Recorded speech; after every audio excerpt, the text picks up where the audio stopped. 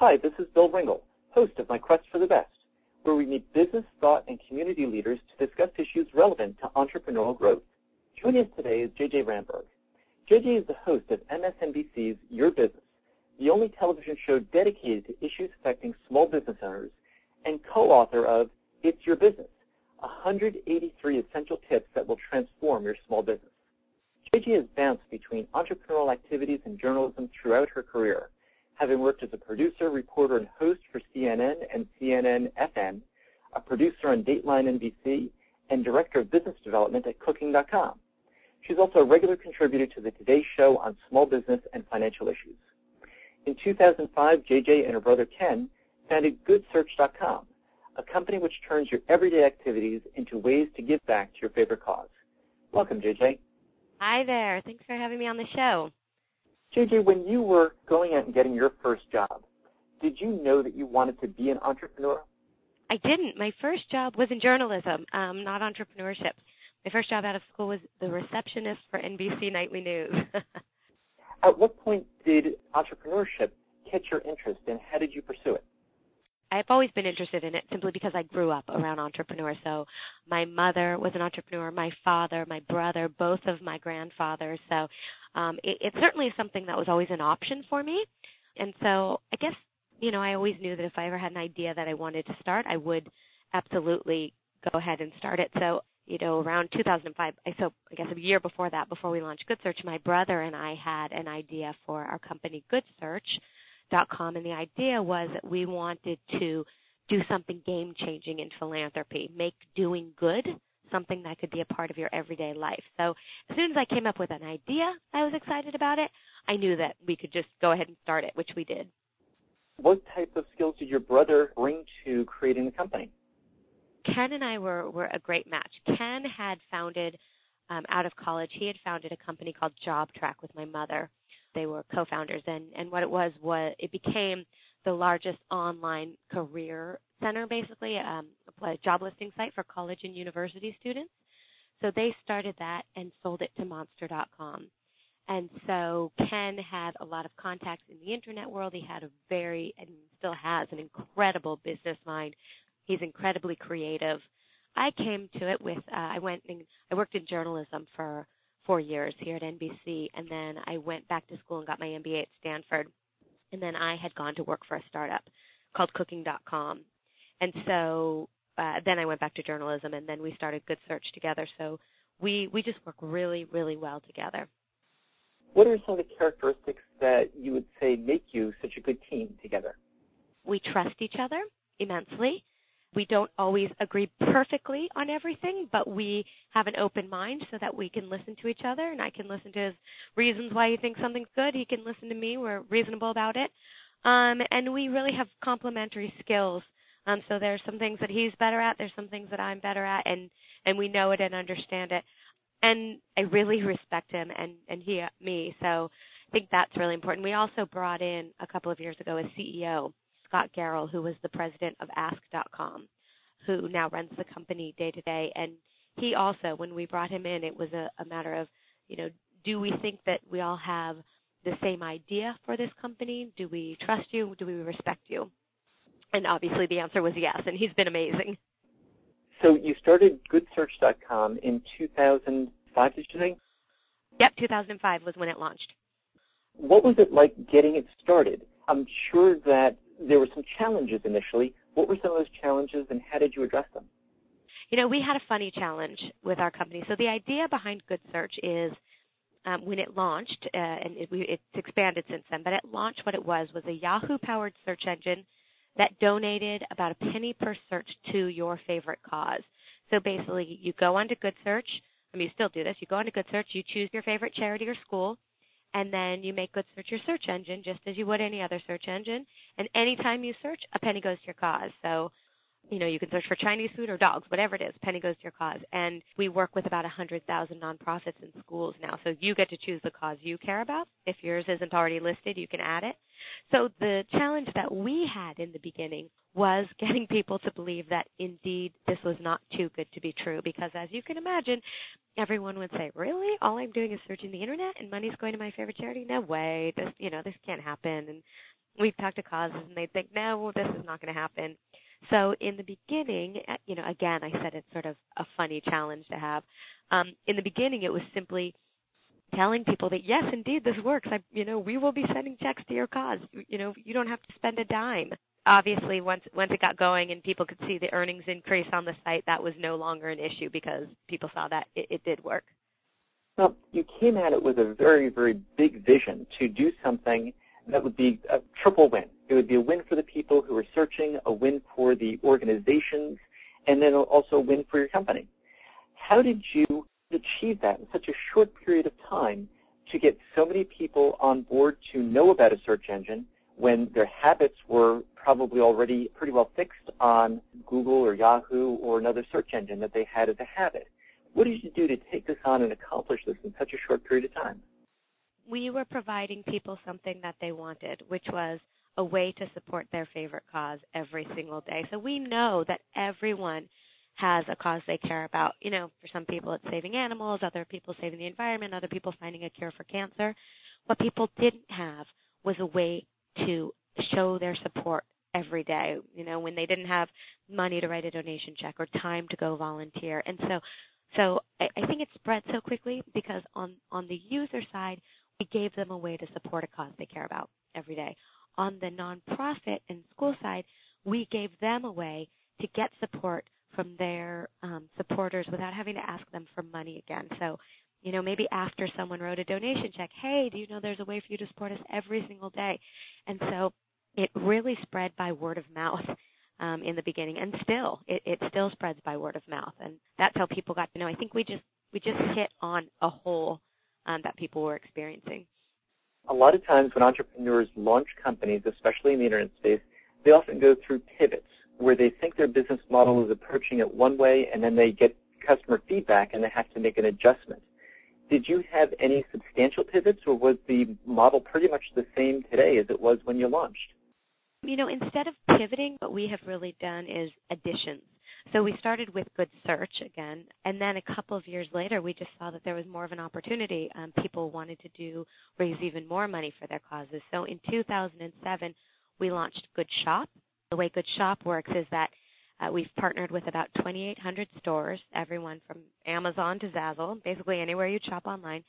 And anytime you shop at one of these stores, a percentage of what you spend goes back to your favorite cause.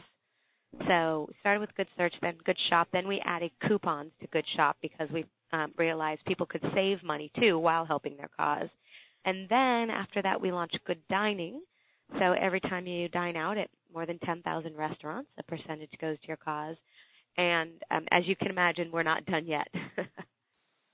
Yes, I'm sure you have quite a stock of domain names just waiting to have a code product attached to them. We do indeed. And in the last 7 years or so, what would you say would be one of the biggest surprises you encountered with running this company? My biggest surprise was in the beginning, I think, at how quickly it took off. This was typical startup like you'd read about in the encyclopedia. I was working from my apartment in New York City. My brother Ken was working from home as well in L.A., and we were a very lean team, and we had this idea, we put it out there, and it grew so much faster than I had ever expected it to grow.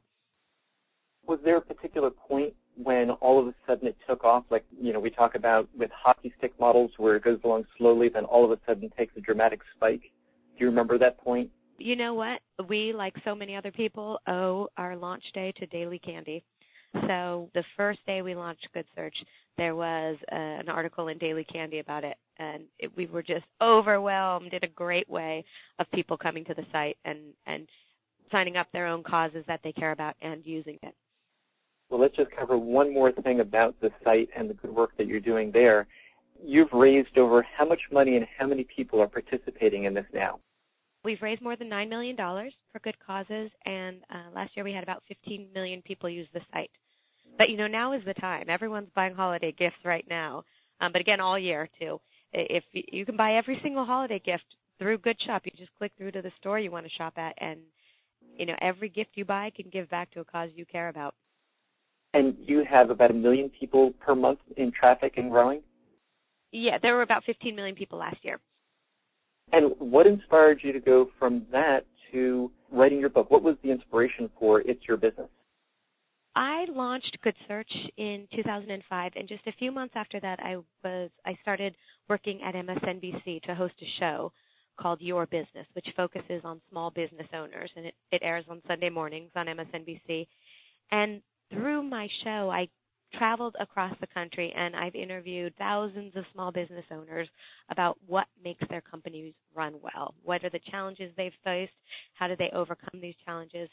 And I found so many times in my interviews, somebody would say something that I think, wow, that's brilliant. I need to try that in my own company.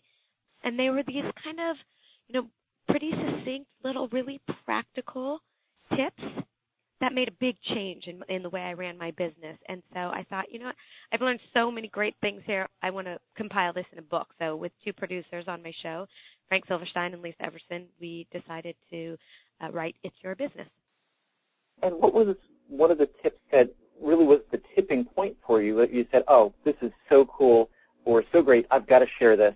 What's one of the ones that stands out? Well, I'll tell you, so the criteria for being part of the book is you have to be able to read the tip, close the book, and do it. So these are not inspirational. They're not sort of things that you have to go stew over for months and figure out how to do it in your own company. They are really practical and actionable. So the criteria had to be that you'd say it to someone and they think, and their response was, wow, that's smart. Let me go try that. And so here I'll tell you a couple of my favorite ones. One of them was set expectations high from the start, and this is about managing your staff. This comes from a woman I used to work with at Cooking.com, and what she would do is every time someone new would start working for her and they turned in their first project, she, before even looking at the project, would say to them, did you do the best you could? So it wasn't condescending. She hadn't looked at the project yet. She just said, did you do the best you could? She said, if you haven't, that's okay. Go take it back for an hour, fix it up, and then turn it into me. And people loved it because basically it said to them, listen, I do not suffer fools here. I don't want to see any work that is simply satisfactory. I want to see work that is great. That's why I hired you. I know you can do it. So she basically set the bar really high for people and then helped them and encouraged them to reach it. That's nice because it also gives people a chance to reach your expectation and not feel discouraged by it, but feel challenged. Exactly. It's great because people like working in places where they know that the expectations are high, where they know they're going to be challenged, where they're going to learn, where people care about the work they're doing. And she really showed them, just from the very beginning, from this one statement, did you do your best work? She showed them that that's the tone we're setting here. What's another of your favorite tips?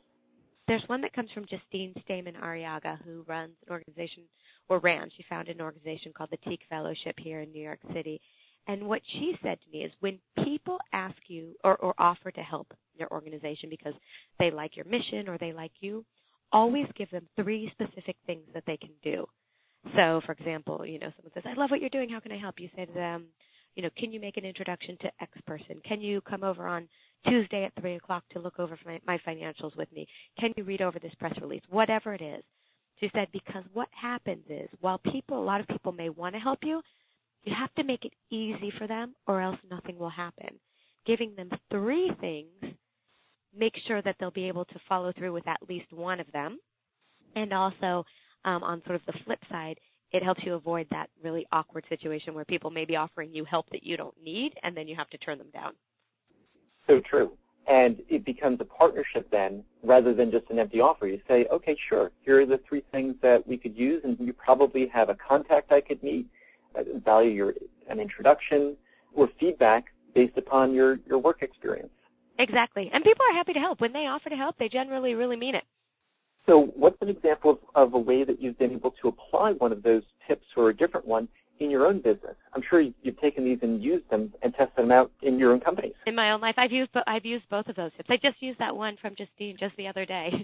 Someone who I really respect and ran into said, I really like what you're doing. How can I help? And I was sort of humbled by his offer and wanted to just say, thanks, how can you help? Because he has such a wide experience and contact network. But I thought about that tip and saying, if I put this into his hands, it makes it harder for him. So, and then, the chances that he'll be able to follow through are smaller because it requires him having to think. So let me think for him about what he could do for me and let me offer those up for ways that he can help me. And it worked. That's great. And another tip that I read that I really liked was the one about the urban muse, the woman Tracy Pamperin in New Jersey. Can you talk about how she went out and made friends with her neighbors and used that to build her business? Yep, absolutely. She owns a spa, and she opened it in this town in New Jersey. And she basically went around and treated meeting people, other people on Main Street, like a cocktail party. She went and introduced herself to everyone. She told them a little bit about herself and about her business and asked them about themselves and their business. And again, treated it just like a cocktail party, going to meet everyone. And so she developed relationships with everyone on Main Street.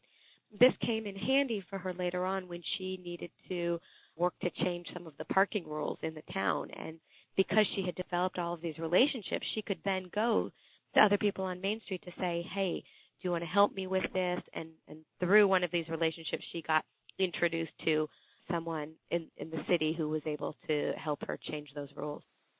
And if we just contrast those two tips, one is just about building relationships because you don't know what kind of help they could be down the road. And the other one is when somebody asks you how they could help, giving them something specific. That's an important distinction, isn't it? It is. And I think that first one is really important, the building relationships, because you don't know how you're going to need them later on. And it's all about networking. And one of the other tips in the book, though, is don't think of everything as a quid pro quo, which I feel very strongly about. If somebody, asks you for help, give it to them without thinking, what can they do for me later on? Building up a network and building up relationships is about getting people to help you later on if you need it, but it's also about you helping them. Absolutely, because that's the difference between really building substantial business relationships where you think of it as person to person versus a transactional relationship where someone's thinking about what they can get. Yep, exactly. And I mean, that's how life is, right? You don't want all of your friends thinking, oh, JJ's only doing this because she wants something back from me. That's a sure way to not have as many friends. When you were writing the book and putting them together, what are some of the patterns you noticed that could kind of serve to help people understand some major trends, ideas, or strategies if they looked across all of the tips?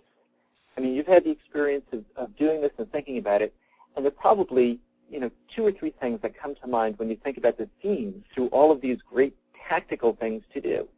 What's interesting is these aren't trend focused. These are kind of tried and true over time. So it doesn't matter if you have some kind of, hot venture-backed tech company in Silicon Valley or if you have a dry cleaner in Cleveland. These are just good, practical, smart tips for just running a company, no matter what kind of company you have. And I'll be honest with you, we collected the tips and then we put them into the chapters. So I could have organized them in 20 different ways, these tips. So what our real goal was finding the best practical, actionable tips. And then we went ahead and decided, okay, we wanted to split it up by funding and launching a new product or a company and being a leader and creating your team, et cetera. Let me change the question. Instead of strategies or trends, I think of them as themes. And one of the ones that comes out just through reading a few of the sections in here is the consistency theme, where people who are successful in business are consistently reaching out, building relationships. They're consistently marketing, and they don't think of these as one-time deals, but it's just part of who they are, or it's something that they've committed to if it doesn't come naturally. Are there other observations that you've come across as you kind of get the benefit of thinking in deeply with these ideas and these practical tips? I think you're right about the consistency there. I mean, the people that I've met over time are really, really care deeply about their companies and about the success of their companies and about their employees. And so I think what you're getting at maybe and what I found is that people are always striving to do better. Even if their company is doing well, they're striving, how can I make it better? How can I make my employees happier or keep them as happy as they are? How can I increase sales? How can I keep my customers happier? So never being complacent with the status quo. I think that's really true. We're all familiar with the statistics of companies that don't succeed and don't make it after a year, 3 years, 5 years. And, it's quite devastating. So by applying these tips and applying the ideas of caring deeply, be consistent, striving to do better, those will really help entrepreneurs chart a better course for their business.